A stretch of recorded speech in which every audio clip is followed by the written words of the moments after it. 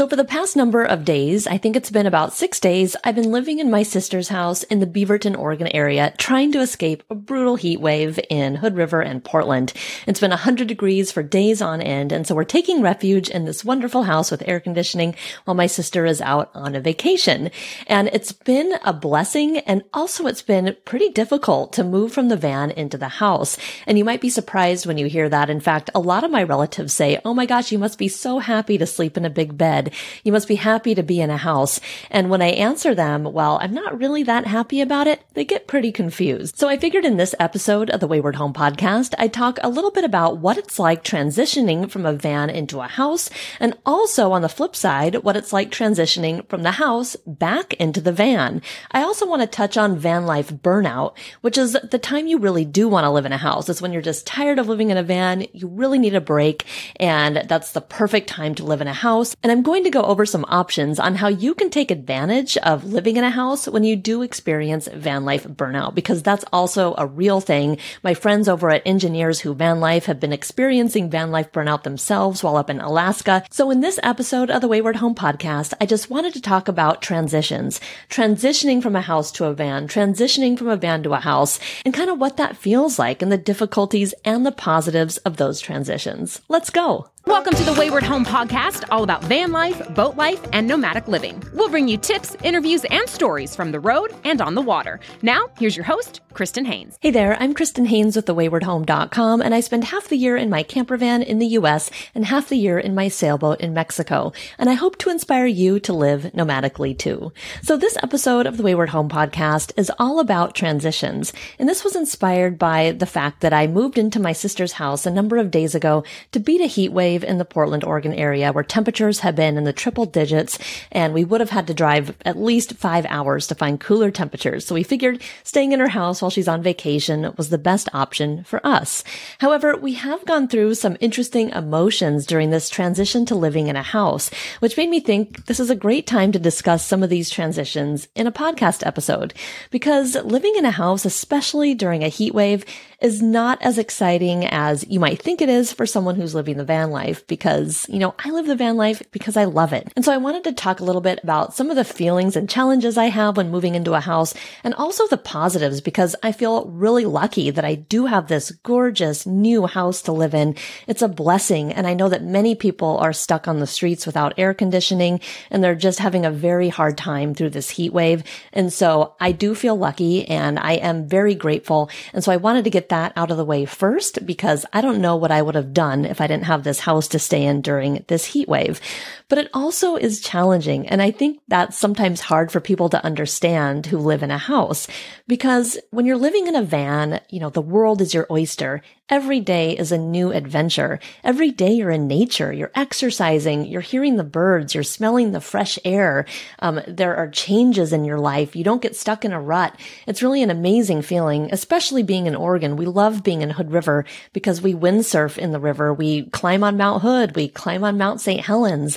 We're going on walks and we're meeting people, and just every day is different. And when you're suddenly thrust into a house environment, things suddenly become the same. And that's a really interesting and hard transition, especially at first. So I've always noticed the first couple of days of living in a house are when my feelings are the strongest. It feels jarring and amazing at the same time, which is kind of hard to describe. The first thing I notice is that, wow, I get this really hot shower in a wonderful clean bathroom. There's endless running water. I can do my laundry. I can put my clothes in drawers. I can really spread out, and I can enjoy that air conditioning, the kitchen, and everything that comes with having a house. And so at first, it just feels incredible. But then I try to sleep for that first night in a house, and that's where things really start to go wrong. First of all, it's really hard for me to sleep in a real bed, a bed that has box springs, that has plush feel to it. Our van in the bed is only 3 inches thick. It's incredibly comfortable, and it's foam, and it's wonderful. And it's probably the best, most comfortable bed I have ever slept in.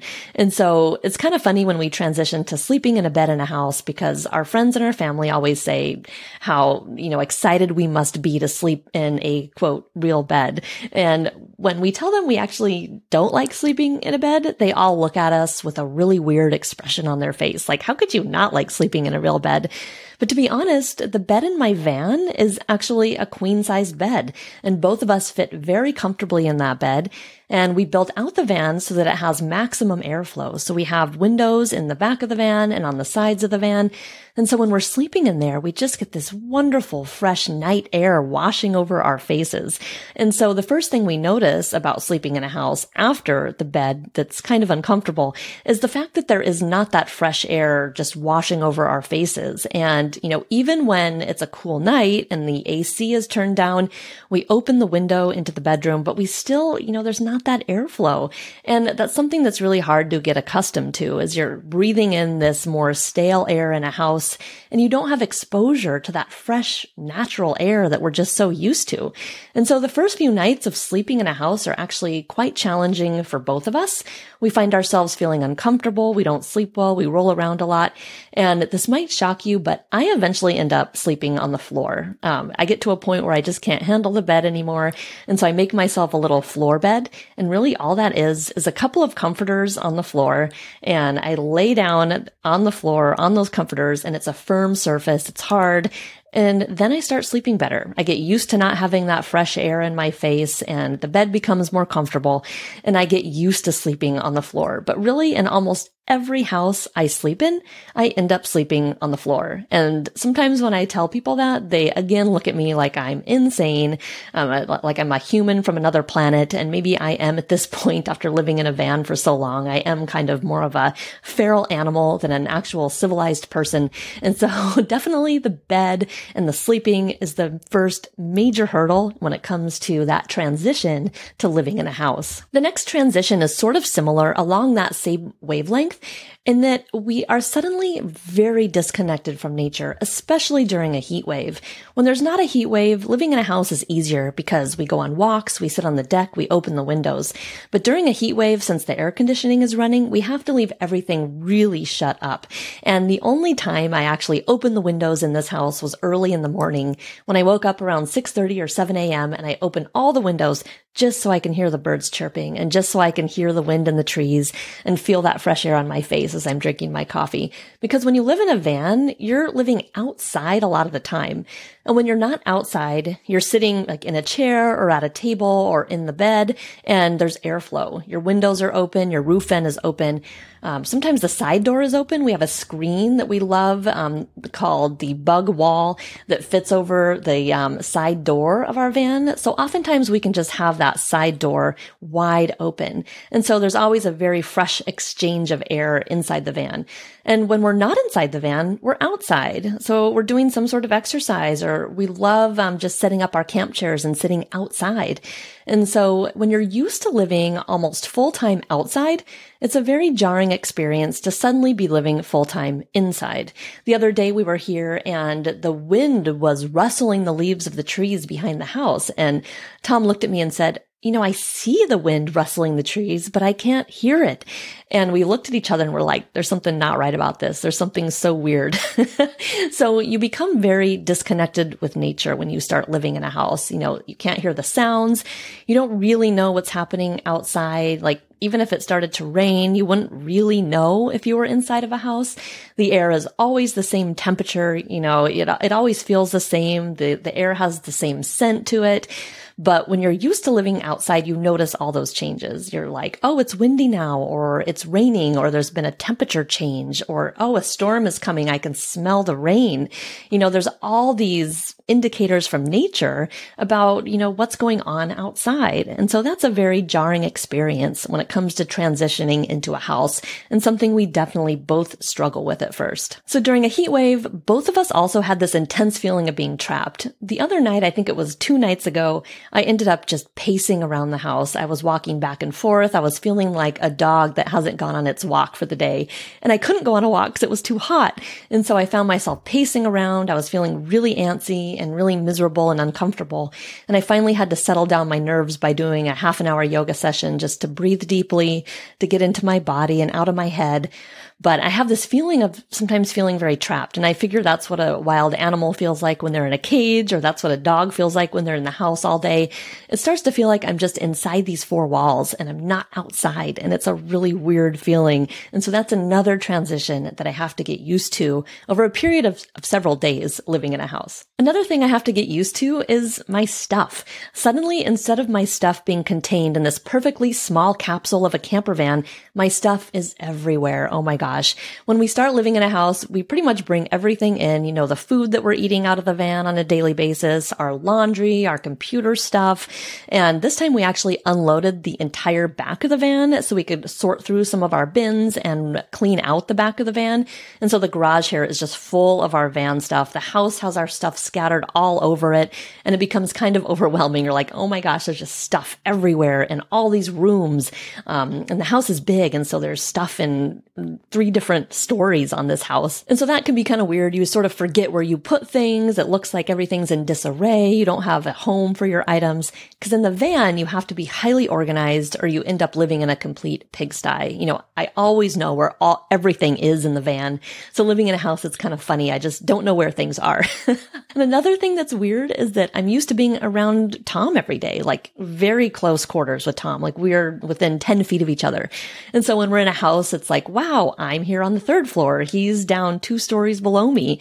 And so we become a little more disconnected from each other, which is really interesting. And so we're working on staying connected in this really large space. But what's interesting and what happens after a period of a few days is we start to get used to being in the house. This becomes our home base. We stop noticing that we're disconnected from nature. The floor starts to feel more comfortable, and we start getting used to having a large amount of space and all the positives that come with the house. The positives like having endless hot water and laundry nearby and a big refrigerator and a really comfortable large couch to spread out on. We start to get used to all these amenities and amazing things about a house, which for us feels extremely luxurious after living in a van. And so that's something that's interesting, that we start transitioning into living in the house, and then we're living here and we start getting used to that environment, because humans are adaptable. We get used to whatever environment that we're put in. And so now I'm starting to feel like, oh, this house feels like home. And we're starting to go toward the other end of the transition, which is loading the van and getting back out into nature. But that becomes hard because we're used to everything in this house. We're used to having our stuff spread out and stored. It's nice having an empty van to run around and do errands in. And so things start moving over to the flip side of the equation when it comes to transitions. And that happens to us every time. And I also find that extremely interesting. When we start living in a house for a while, then we start really melting into the experience of being in the house, and the thought of loading up the van and doing everything it takes to get back out into van life starts to sound really difficult and cumbersome. For example, now we have to load up all our bins and windsurfing boards and surfboards back into the van, reorganize all of our clothes and food, and then get back into that pattern of, I call it hunting and gathering, which is kind of what it's like to live the van life. Every day you're searching for something. You're searching for water. You're searching for a trash can. You're searching for food. You're searching for a place to sleep. You're searching for a hike or the best windsurfing spot. And so your life becomes about searching. And so you're not really spending a lot of time in one place pursuing the things that you might want to pursue. Like for me, one of the challenges of living the van life is trying to find time to work, like record a podcast or really work on my business. And when you're in a house and you're stationary, there's way more hours in the day to pursue things like working or playing the guitar or doing yoga or these smaller, simpler hobbies that become a little bit more challenging when you're always on the move. And so the thought of going back and being on the move again is very exciting to me. I'm thrilled to get back out there and go to the gorge and go to the mountains, but it becomes more of a struggle to transition from the house back into that van lifestyle. And so I found that to be very interesting, that happens to us, all these 3 stages of transition, from going from the van to the house, to slowly melting into our routine at the house and getting used to that, to then moving back into the van again and dealing with those feelings and issues of of that constant movement, which is why we live the van life in the first place. We love the adventure and freedom of moving around, but it does come at a cost of that you are constantly researching and moving. You can set up van life where you're moving less, where you're at a campsite for many weeks at a time. And we have done that where we're working on the van, or I'm working on, my course for my website or various aspects of my online business, and we're more stationary. But a lot of the times we're moving around a lot, and other van lifers will attest to that as well. And so it is nice to be able to sit for a while and just be in a house and not worry about as many things as we worry about when living in the van. So that brings me to the next topic I wanted to bring up in this podcast episode, which is van life burnout. And usually, that goes hand in hand in what I talked about before, which is the hunting and gathering aspects of van life. And this is especially challenging if you're working a full-time job, like my friends over at Engineers Who Van Life. And you should go follow them on Instagram, and they have a podcast called Van Lab. And I love seeing what they're up to. They're in Alaska, and they recently had a post on Instagram about how they were experiencing intense van burnout, which was always looking for a new place to park, an activity to do, where are the best hikes, where are the best grocery stores, where to dump, out water and get new water.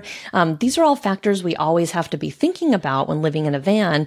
And one of them, at least, is also working full time and also trying to maintain that work schedule while being on the move and searching for all these things. And so that can lead to van life burnout.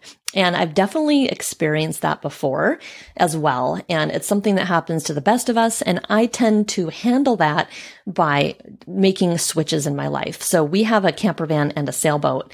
And I think that's the perfect combination to deal with van life burnout because, in a van, you're in a very small space and you move around a lot, as I said before, where our sailboat is 41 feet and it feels more like, the size of a larger RV. There are separate areas for cooking. I have an oven. We have a table with benches which can seat 4 people. We have an area that has settees, that are facing each other, a lounge area, a separate bedroom, a separate bathroom, and we go at a much slower pace. We stay at anchorages longer. When we sail, we're moving slowly. And so to just have that variety of van life and boat life really helps us with van life burnout. And throughout this entire time of living in the van and on the boat, we've also done a ton of house sitting. And the times when I love house sitting the most or being in a house is when I am at that point of van life burnout.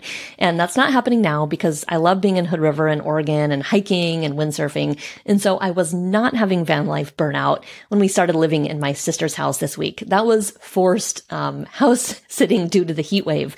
And so that made it more challenging. But when I really am tired of van life and the constant movement, I really love living in a house. And so we've done tons of house sitting. A lot of that has been in San Francisco, where we've lived in a house for up to a month every year.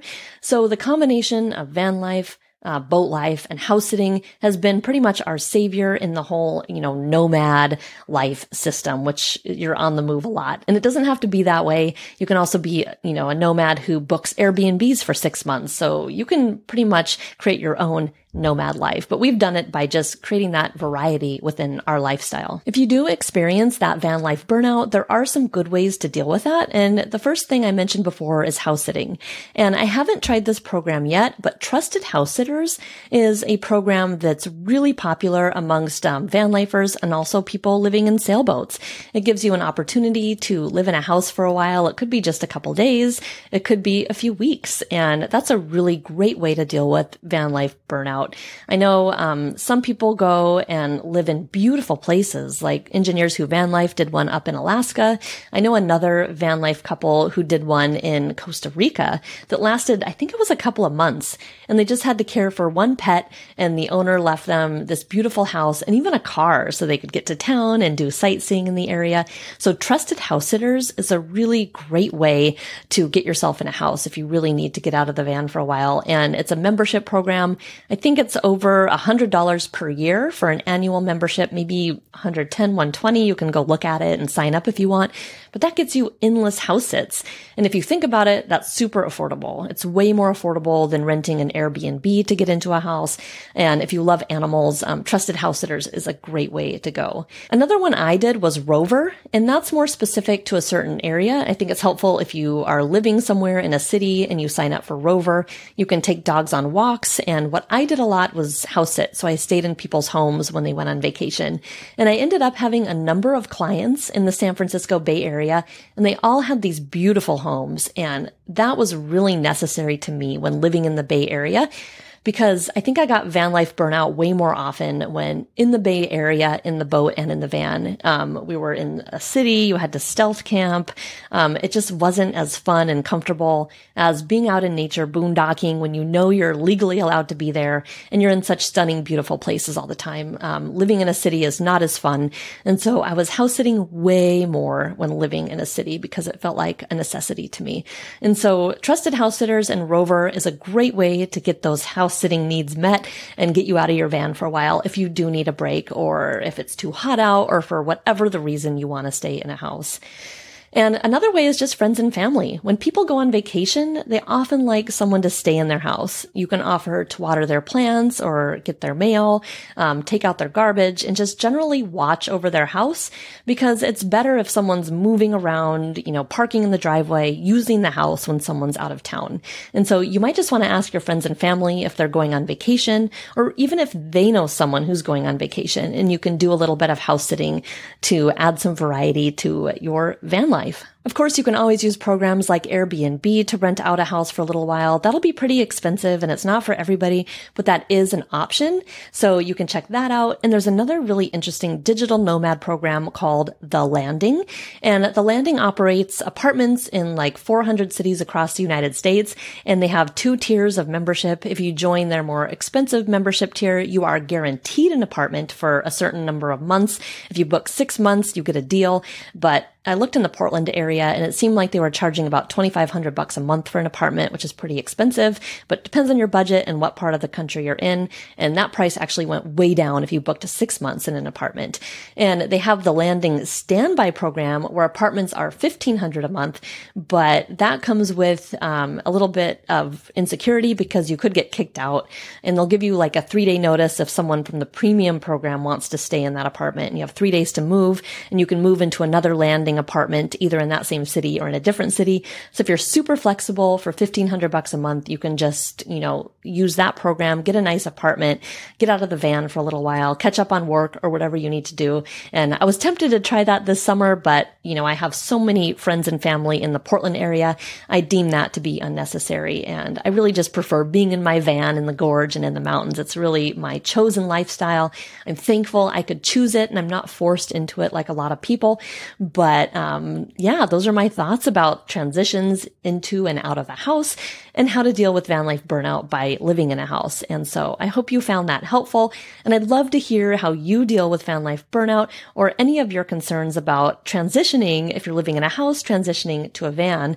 And you can always email me at Kristen@thewaywardhome.com, and I always answer and read those emails. Thanks again so much for listening to this episode of the Wayward Home Podcast. Remember to sign up for my newsletter. It's thewaywardhome.com/email. I'd love to connect with you over email. I send out lots of van life tips and tricks and sailboat living tips and tricks and just stories from my life on the road. And a lot of my readers love that because a lot of them aren't nomadic yet, and it gives them an idea of what my lifestyle is actually like. So head on over to thewaywardhome.com/email, and I'll see you over there. And thanks again for listening to this episode of the Wayward Home Podcast.